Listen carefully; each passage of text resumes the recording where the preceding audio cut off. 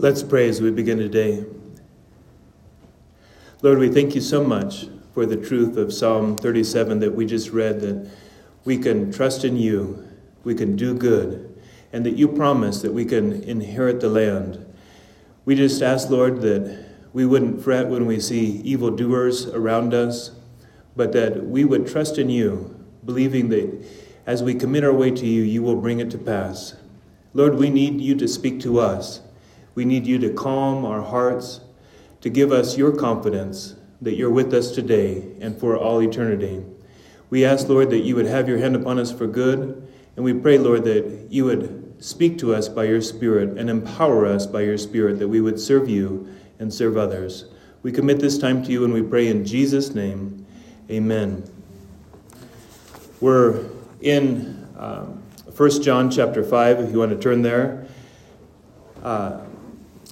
The theme for the message this morning is to have confidence in the Lord now and forever. And there are a lot of things that trouble us as we look around. Of course, we saw the destruction of horrible earthquakes that happen. We saw people suffering in Turkey and Syria. We have things in our own community that cause us to get shaken up a little bit. But we need to remember that we can put our confidence, our trust in the Lord. And I want to talk first about a person that's not found in this passage, but someone that you might be familiar with. He was one of the richest people living in his area, so rich that people from other countries came to try to steal his riches. He was fortunate that he had beautiful sons and daughters, and it seemed like he was a righteous person, living uprightly. When his sons and daughters even had the inclination of doing something that might be not quite right, he prayed for them, and he sought the Lord on their behalf.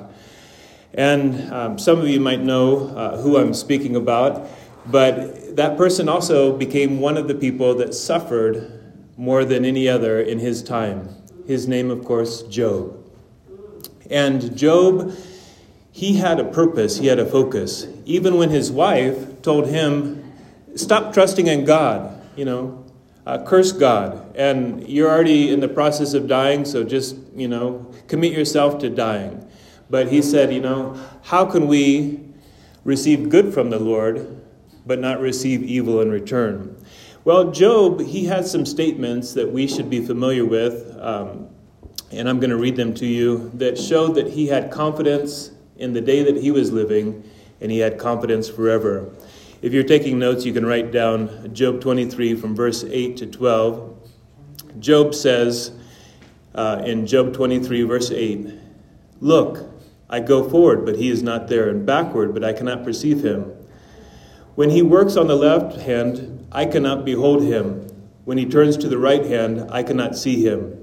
So he was looking for the Lord in his trials. He was looking for the Lord in the circumstances that he was going through, but he couldn't see the Lord with his own eyes. But what does he say? He says, "He, the Lord, knows the way that I take. And when he has tested me," meaning when this process has come about, "when he has tested me, I shall come forth as gold. My foot has held fast to his steps. I have kept his way and not turned aside." And in the midst of difficulties, oftentimes, right, we look for our own way to solve the difficulty. And some people, unfortunately, they turn back from following the Lord, thinking, how could God allow this to happen? But Job says, he knows the way that I take. And when his testing has been completed, I will come forth as gold. Kind of like metal being refined, right? You go through the refining fire, and at the end, it is more pure. And he says, he has tested me, and I shall come forth as gold.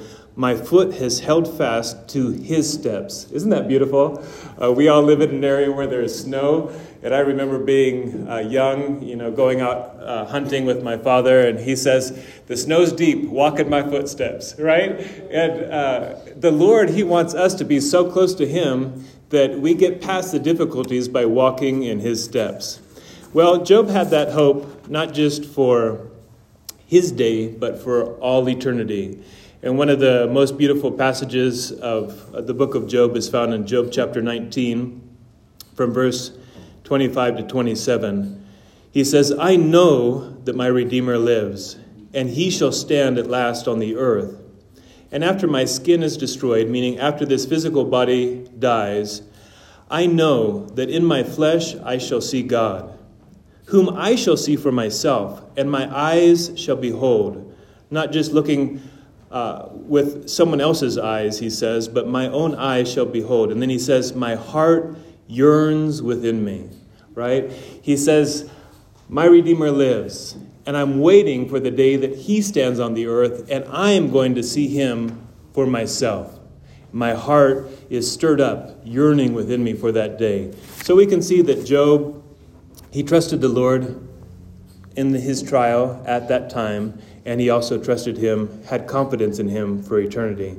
Now, as we begin from 1 John chapter 5, and do you got the slides on the computer, because I'm not able to change them here. We're going to read from 1 John chapter 5, verse 1. It says, everyone who believes that Jesus is the Christ has been born of God, and everyone who loves the Father loves whoever has been born of him. So, everyone who believes, I mentioned it previously, confidence really means with fider, which is from the root to have trust or faith. So we're putting our trust in the Lord. That's what having confidence means. And it says, whoever believes that Jesus has been born of God, and everyone who loves the Father also loves the one who is born of him. So we're putting our trust in Jesus. This causes us to be born of God, have new spiritual life. And then it causes us to act upon the love that we have received from the Father, because we in turn love everyone who has been born as well, born of the Father. In chapter 4, verse 11, it says, beloved, if God so loved us, we also ought to love one another. Meaning, since God has loved us, and it says, so loved us, right? It talks about the measure or the degree, right? God's immeasurable love has been expressed to us, so we also ought to love one another. And this is what is being repeated in chapter 5, verse 1, where it says, everyone who loves the Father, expressing your confidence, your faith in the Father, loves whoever has been born of him.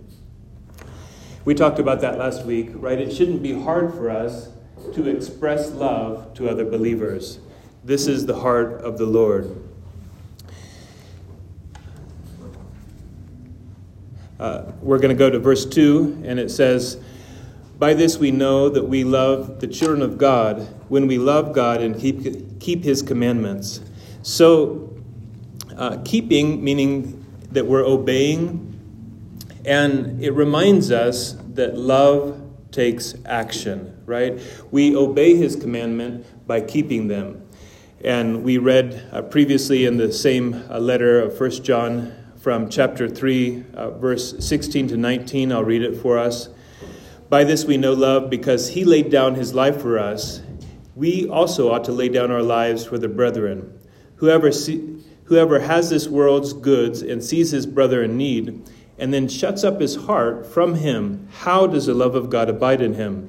My little children, let us not just love in word or in tongue, but in deed and in truth.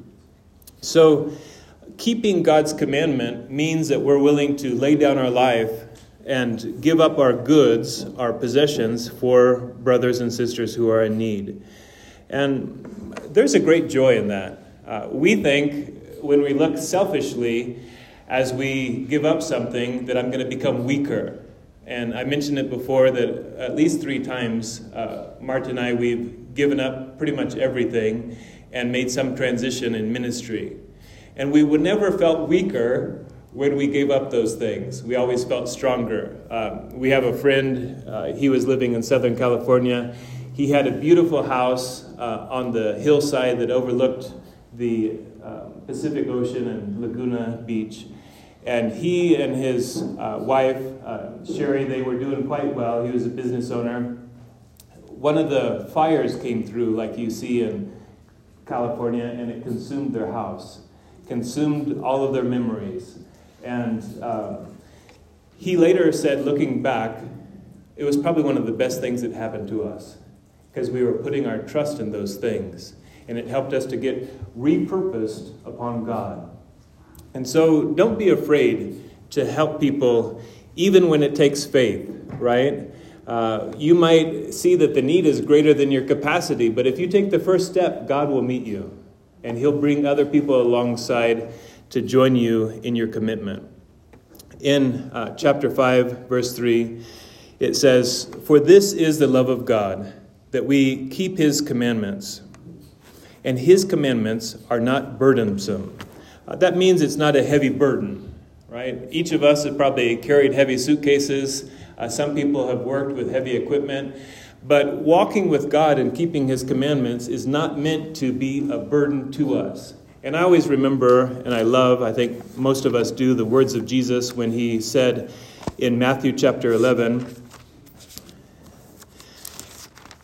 he actually calls people to him. He says, Matthew chapter 11, verse 28 through 30, "Come to me, all you who labor and are heavy laden, and I will give you rest. Take my yoke upon you and learn from me, for I am gentle and humble in heart, and you will find rest for your souls." And then listen to this part, "For my yoke is easy and my burden is light." Walking with Jesus, it's that he is the one carrying the yoke, right? And we're aligning ourselves with him so that we walk in unison with him. And many of you probably know that when they taught a younger animal to walk, they would put it with a more experienced animal on the same yoke. And the big oxen would carry the weight of the yoke, and the other one would learn how to follow the commands and walk in a straight line. And when we walk with Jesus, we are not the ones carrying the majority of the burden, right? He is, and we're simply aligning ourselves with him. Jesus said in John 14, verse 15, "If you love me, keep my commandments," right? So our heart of love for Jesus means that we do what pleases him. And this is what is being spoken of here in this passage. This is the love of God, that we keep his commandments, and his commandments are not a heavy burden. Sometimes people express things like, "Oh, it's so hard to walk with the Lord." You know, we need to kind of correct people that say that.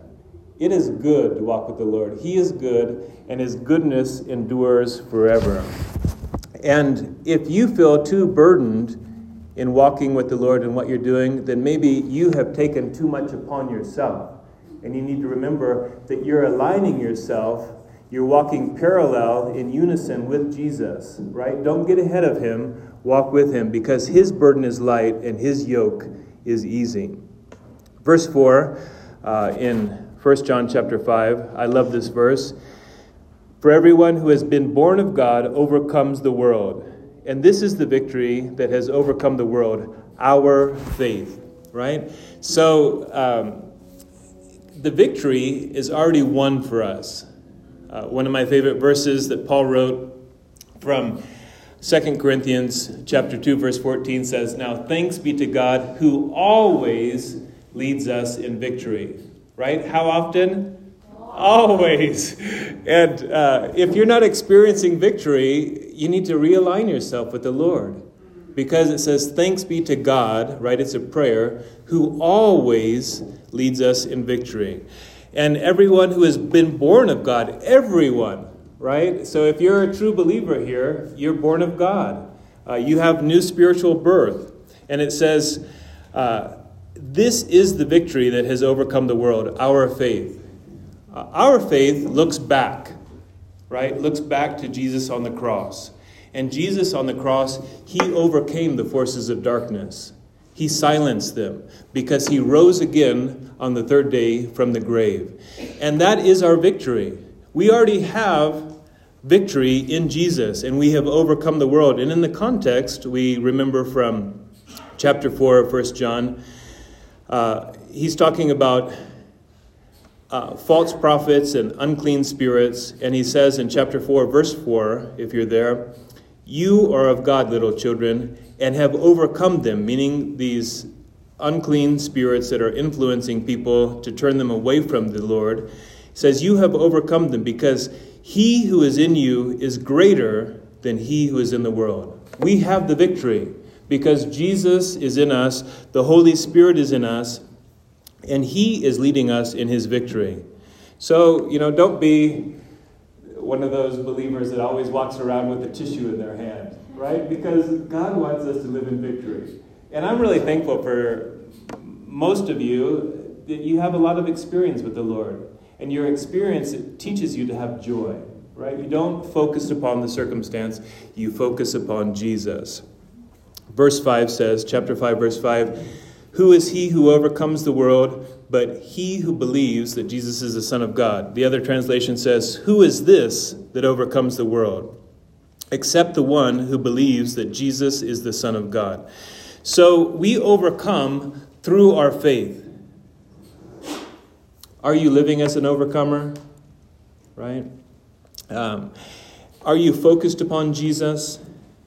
Jesus went through horrible trials, but he said before he was going to endure the cross in John chapter 16, verse 33, he says, "These things I have spoken to you, that in me you may have peace. In the world you will have tribulation, but be of good cheer. I have what? I have overcome the world." Yeah, so we have the victory in Jesus. We should see ourselves as overcomers. There's really not a question, right? But there is a choice. You don't have to doubt about it, but you do have to choose. And the choice is to follow Jesus so closely that you're always walking in victory, right? Verse 6, chapter 5 of 1 John, verse 6. "This is he, Jesus, who came by water and blood," Jesus Christ, "not by the water only, but by the water and the blood. And the Spirit is the one who testifies, because the Spirit is the truth." So Jesus came. There's different thoughts about what the meaning of the water and the blood mean, but there's times in the Scripture where it is made pretty clear. And we know that when Jesus was baptized by John, as he came up out of the water, the Holy Spirit came down upon him in the form, and it even says in the bodily form, of a dove. And what did the people around hear at that time? They heard a voice from heaven, from the Father, saying, "You are my beloved Son, in you I am well pleased," right? So it was a great testimony that the Spirit of God came down, and it was meant so that people would understand that Jesus was the Messiah. And John, who was baptizing, speaks about this. John the Apostle writes about it in the Gospel of John, chapter 1, and I'll read a few verses for you from the Gospel of John, chapter 1, verse 29 to 34. "The next day when John, the one baptizing, saw Jesus coming towards him, he said, 'Behold, the Lamb of God who takes away the sin of the world.'" Now listen to these next words and connect it to the testimony of the water. "This is he of whom I said, 'After me comes a man,' Jesus, who is preferred before me, for he was before me. I did not know him," meaning he didn't recognize Jesus as the Messiah, "but that he would be revealed to Israel. Therefore I came baptizing with water. And John bore witness, saying, 'I saw the Spirit descending upon him from heaven like a dove, and remaining upon him. I did not know him, but he, the Father, who sent me to baptize with water, said to me, John, upon whom you see the Spirit descending and remaining upon him, this is he, Jesus, who baptizes with the Holy Spirit. And I have seen and testified that this is the Son of God." So do you see the connection? John is saying, I wasn't aware that Jesus was going to be the promised Messiah. But the Father said, as you go and start baptizing and preparing the way for the Messiah, you're going to see the Holy Spirit in the form of a dove come upon the one who is the Messiah. And he says, now I can see and testify, look, this is the Lamb of God. He is the one. And so at the time of Jesus' baptism, it was a sign that the Father approved and Jesus started the ministry that he was called to do. So that's why I believe if we go back to 1 John chapter 5, verse 6, and then verse 7, I'll read verse 6 again. It says, this is he who came by water and blood, Jesus Christ. Not by the water only. I think it's speaking of baptism, but by the water and the blood. And the Spirit is the one who testifies, because the Spirit is the truth. Verse 7. There are three that testify, the Spirit and the water and the blood. And these three agree. So, at the time of the baptism of Jesus, there was an agreement. And what was the other time of strong testimony that was connected to blood? Most likely the crucifixion, right? Because as they pierced his side to prove that he had died, it says water and blood came out. And one of the centurions that was standing there, he says, truly, this is the Son of God, right? And right after, John records it in his gospel, he says, I write these things that you may know that these things are true. So right after the crucifixion, John says this bold phrase, what I've written that you might know that it is true. And it testifies of the fact that Jesus came to fulfill the promise and the purpose. And we also remember at the time of the crucifixion, it wasn't just the people standing around. There was such a huge earthquake that the graves of the people who had died in faith opened up. And after Jesus' resurrection, it says the spirits of those people who had died in faith went into Jerusalem and they testified, declaring that Jesus was the Messiah. So, yeah, it's very interesting. Martin and I, we've stood there, and some people pick up a little rock and they say, oh, if that rock wouldn't have cried out, if the disciples wouldn't have cried out, this little rock would have cried out. But I believe it talks about the graves that are all there. And that as happened, right, at the crucifixion and his death, the earth shook. The graves were open. And after the resurrection, because he's the firstborn of those that would resurrect from the dead, never to die again, the spirits of those people came out and did testify that they had died in faith. So these three, right, the baptism of Jesus, showing that he's the beloved Son, the crucifixion of Jesus, showing that he's paid the price for our sins, and then being born again and having the Holy Spirit inside of us, he gives us the testimony that Jesus is the promised Messiah. And it says these three agree, right? The whole purpose is that we would have confidence today that Jesus is the Son of God. Verse 9 says, and you can switch it, please. Verse 9, if we receive the testimony of men, the testimony of God is greater. For this is the testimony of God, that he has testified concerning his Son. Right? So we know that the Father testified that Jesus would come. He prophesied in advance through the prophets that he would be born of a virgin, that he would be born in Bethlehem in Israel. And he also spoke at the time of the baptism of Jesus, this is my beloved Son. He gives the testimony that he has approved the ministry and the life of Jesus. And day by day, right, we receive testimony by people.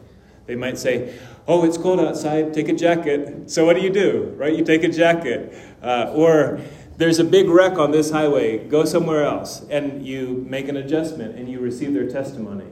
So the Father says, hey, look, he is the plan of salvation, Jesus.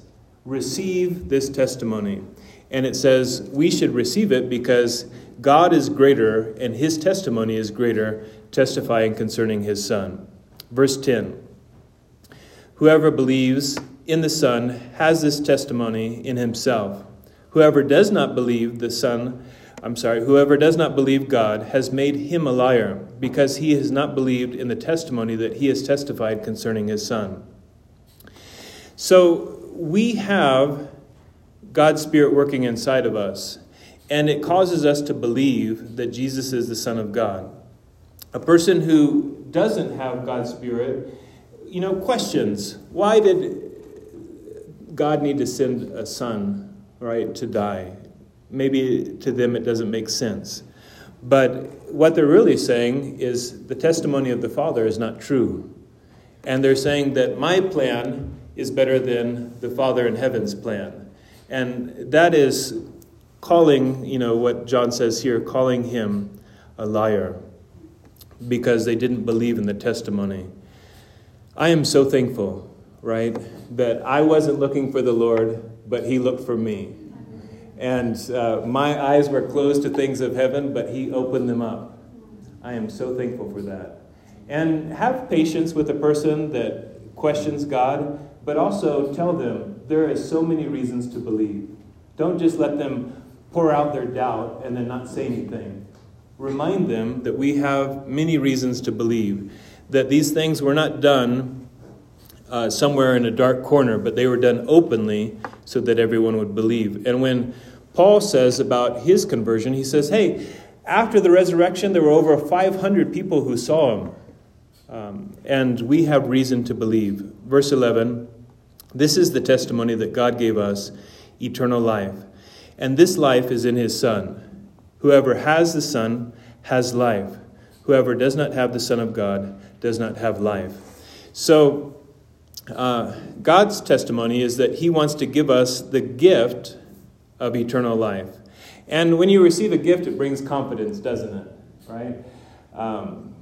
Maybe in a marriage there's been some tension, and then the person doubts, does that person really love me? And then what happens, right? The person who made the bigger mistake goes and gets some gift sometimes. Gives the gift and you say, oh, you still love me, right? That's kind of in an earthly perspective, right? The gift brings confidence of the relationship. But the Lord, he gives us the gift of eternal life. Isn't that great? That he gave us eternal life. This happened as Jesus died for our sins and rose again. And this life is in his Son. Can you hand me that cup? So this is, right, small cup everybody can see. If I had a big 5-gallon container of water, could that water be poured into this cup? No, it would just overflow, right? And there's an extension cord down here, right? Could we take the electricity and the power lines and put it through that extension cord? No. Now, why do I say something like that? Because the one who is transferring has to be at least equal, if not greater, than what is being transferred. Now, get the connection. Because it says eternal life is in who? In the Son. Which means that Jesus himself must be eternal. Do you see the connection? It's so simple, right? You can't take a small extension cord and have, thousands of volts of electricity go through it. It would be destroyed. And you can't take a huge container of liquid and pour it into a small cup. It wouldn't work. But Jesus, because he is eternal, he can be the conduit to bring us eternal life. And we're told this many times. In verse 13, it says, I write to you these things, to you who believe in the name of the Son of God, that you may know that you have eternal life. I like that you may know. And let's briefly review, primarily from John's Gospel, a few verses that remind us of this gift. Of course, the first one in John's Gospel, chapter 3, verse 15 and 16. It says,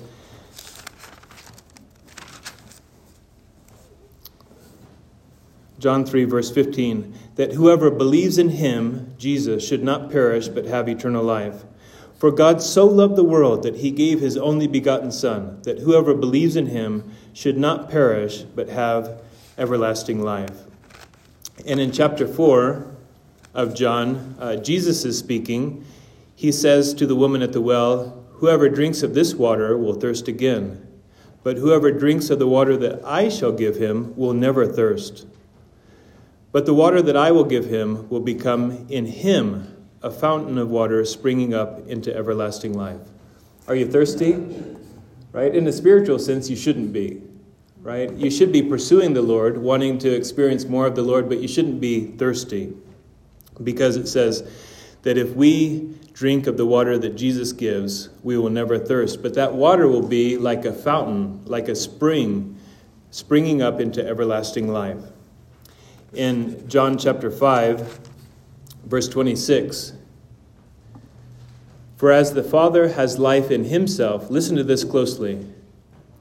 For as the Father has life in himself, so he has granted the Son to have life in himself. What kind of life? Eternal life, right? And that life, we are told, we receive through his Son. In chapter 6, verse 40, it says, Jesus speaking, and this is the will of him who sent me, that everyone who sees the Son, believes in him, may have everlasting life, and I will raise him up at the last day. So Jesus says, as you believe, you're going to have confidence now, but you're going to have it forever, because I'm going to raise you up, and you're going to have everlasting life. Also in chapter 6, verse 47 and 48, Jesus says, most assuredly I say to you, whoever believes in me has everlasting life. Is that present tense or future? Future. No, it's present, right? It's right now, you haven't. And he says, I am the bread of life. So as we come to him to receive, right, that spiritual bread, that spiritual life, we can know that we have everlasting life. And then in John chapter 10, I'm sure it's some of the favorite verses of many of us today. John chapter 10 from verse 27 to 30, Jesus says, my sheep hear my voice, and I know them, and they follow me. And I give them eternal life. They shall never perish, neither shall anyone snatch them out of my hand. My Father who has given them to me is greater than all, and no one is able to snatch them out of my Father's hand. I and my Father are one. Jesus says here specifically, I give them eternal life. You're in the hands of the Lord. And we could continue, maybe one more from John 17, the Gospel of John chapter 17. We'll read from verse 1 through 3. Jesus spoke these words, it's a prayer, as he lifted up his eyes to heaven. Right? So there's a biblical example of that we can look up as we pray, because Jesus did so. He says, Father, the hour has come. Glorify your Son, that your Son may also glorify you. As you have given him authority over all flesh, that he should give eternal life to as many as you have given him. And this is eternal life, that they may know you, the only true God, and Jesus Christ, whom you have sent. So eternal life is knowing Jesus and abiding in him, doing what pleases him. And as we go back to 1 John chapter 5, we'll read now from verse 14, speaking specifically about confidence that we have. And this is the confidence that we have toward him, that if we ask anything according to his will, he hears us. So we ask according to the nature, the character of Jesus. And it says if we ask anything according to his will, he hears us. But there's a dimension of time, isn't there? Sometimes we ask, but it's not the Lord's time, so we have to wait. And sometimes we ask, and we ask with a wrong motive, so the answer is no.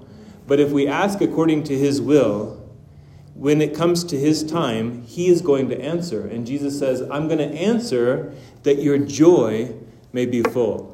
Right? And we have experienced answered prayers, as most of us have, and it brings joy, doesn't it? Right? Ursula's with us today. Thank you, Jesus, because he answered the prayers in regards to her. And it brings us joy. And that's why some people, they make a note in their Bible, or they have a journal that they write down answered prayers. And when you go through a difficult time, you don't seem to be hearing the Lord's voice. You go back and you remember all of the answers, and it brings confidence.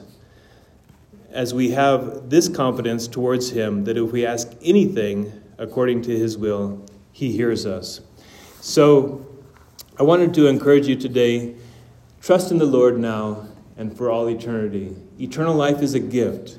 It's something that we should have as a confidence inside of us. And we can pray, and we'll talk more about this next week, in accordance with the Lord's will, and we'll see his answers. Let's stand as we pray together.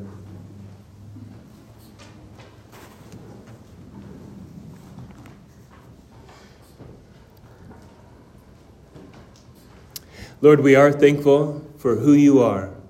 We're thankful that you chose to leave the majesty and the glory of heaven and come to earth. And we want to ask, Lord, that you would stir us up again to love and good works, that you would give us that confidence, even through trials like Job, that we can trust you, and that in the end, we're going to see you, our Redeemer, standing upon the earth.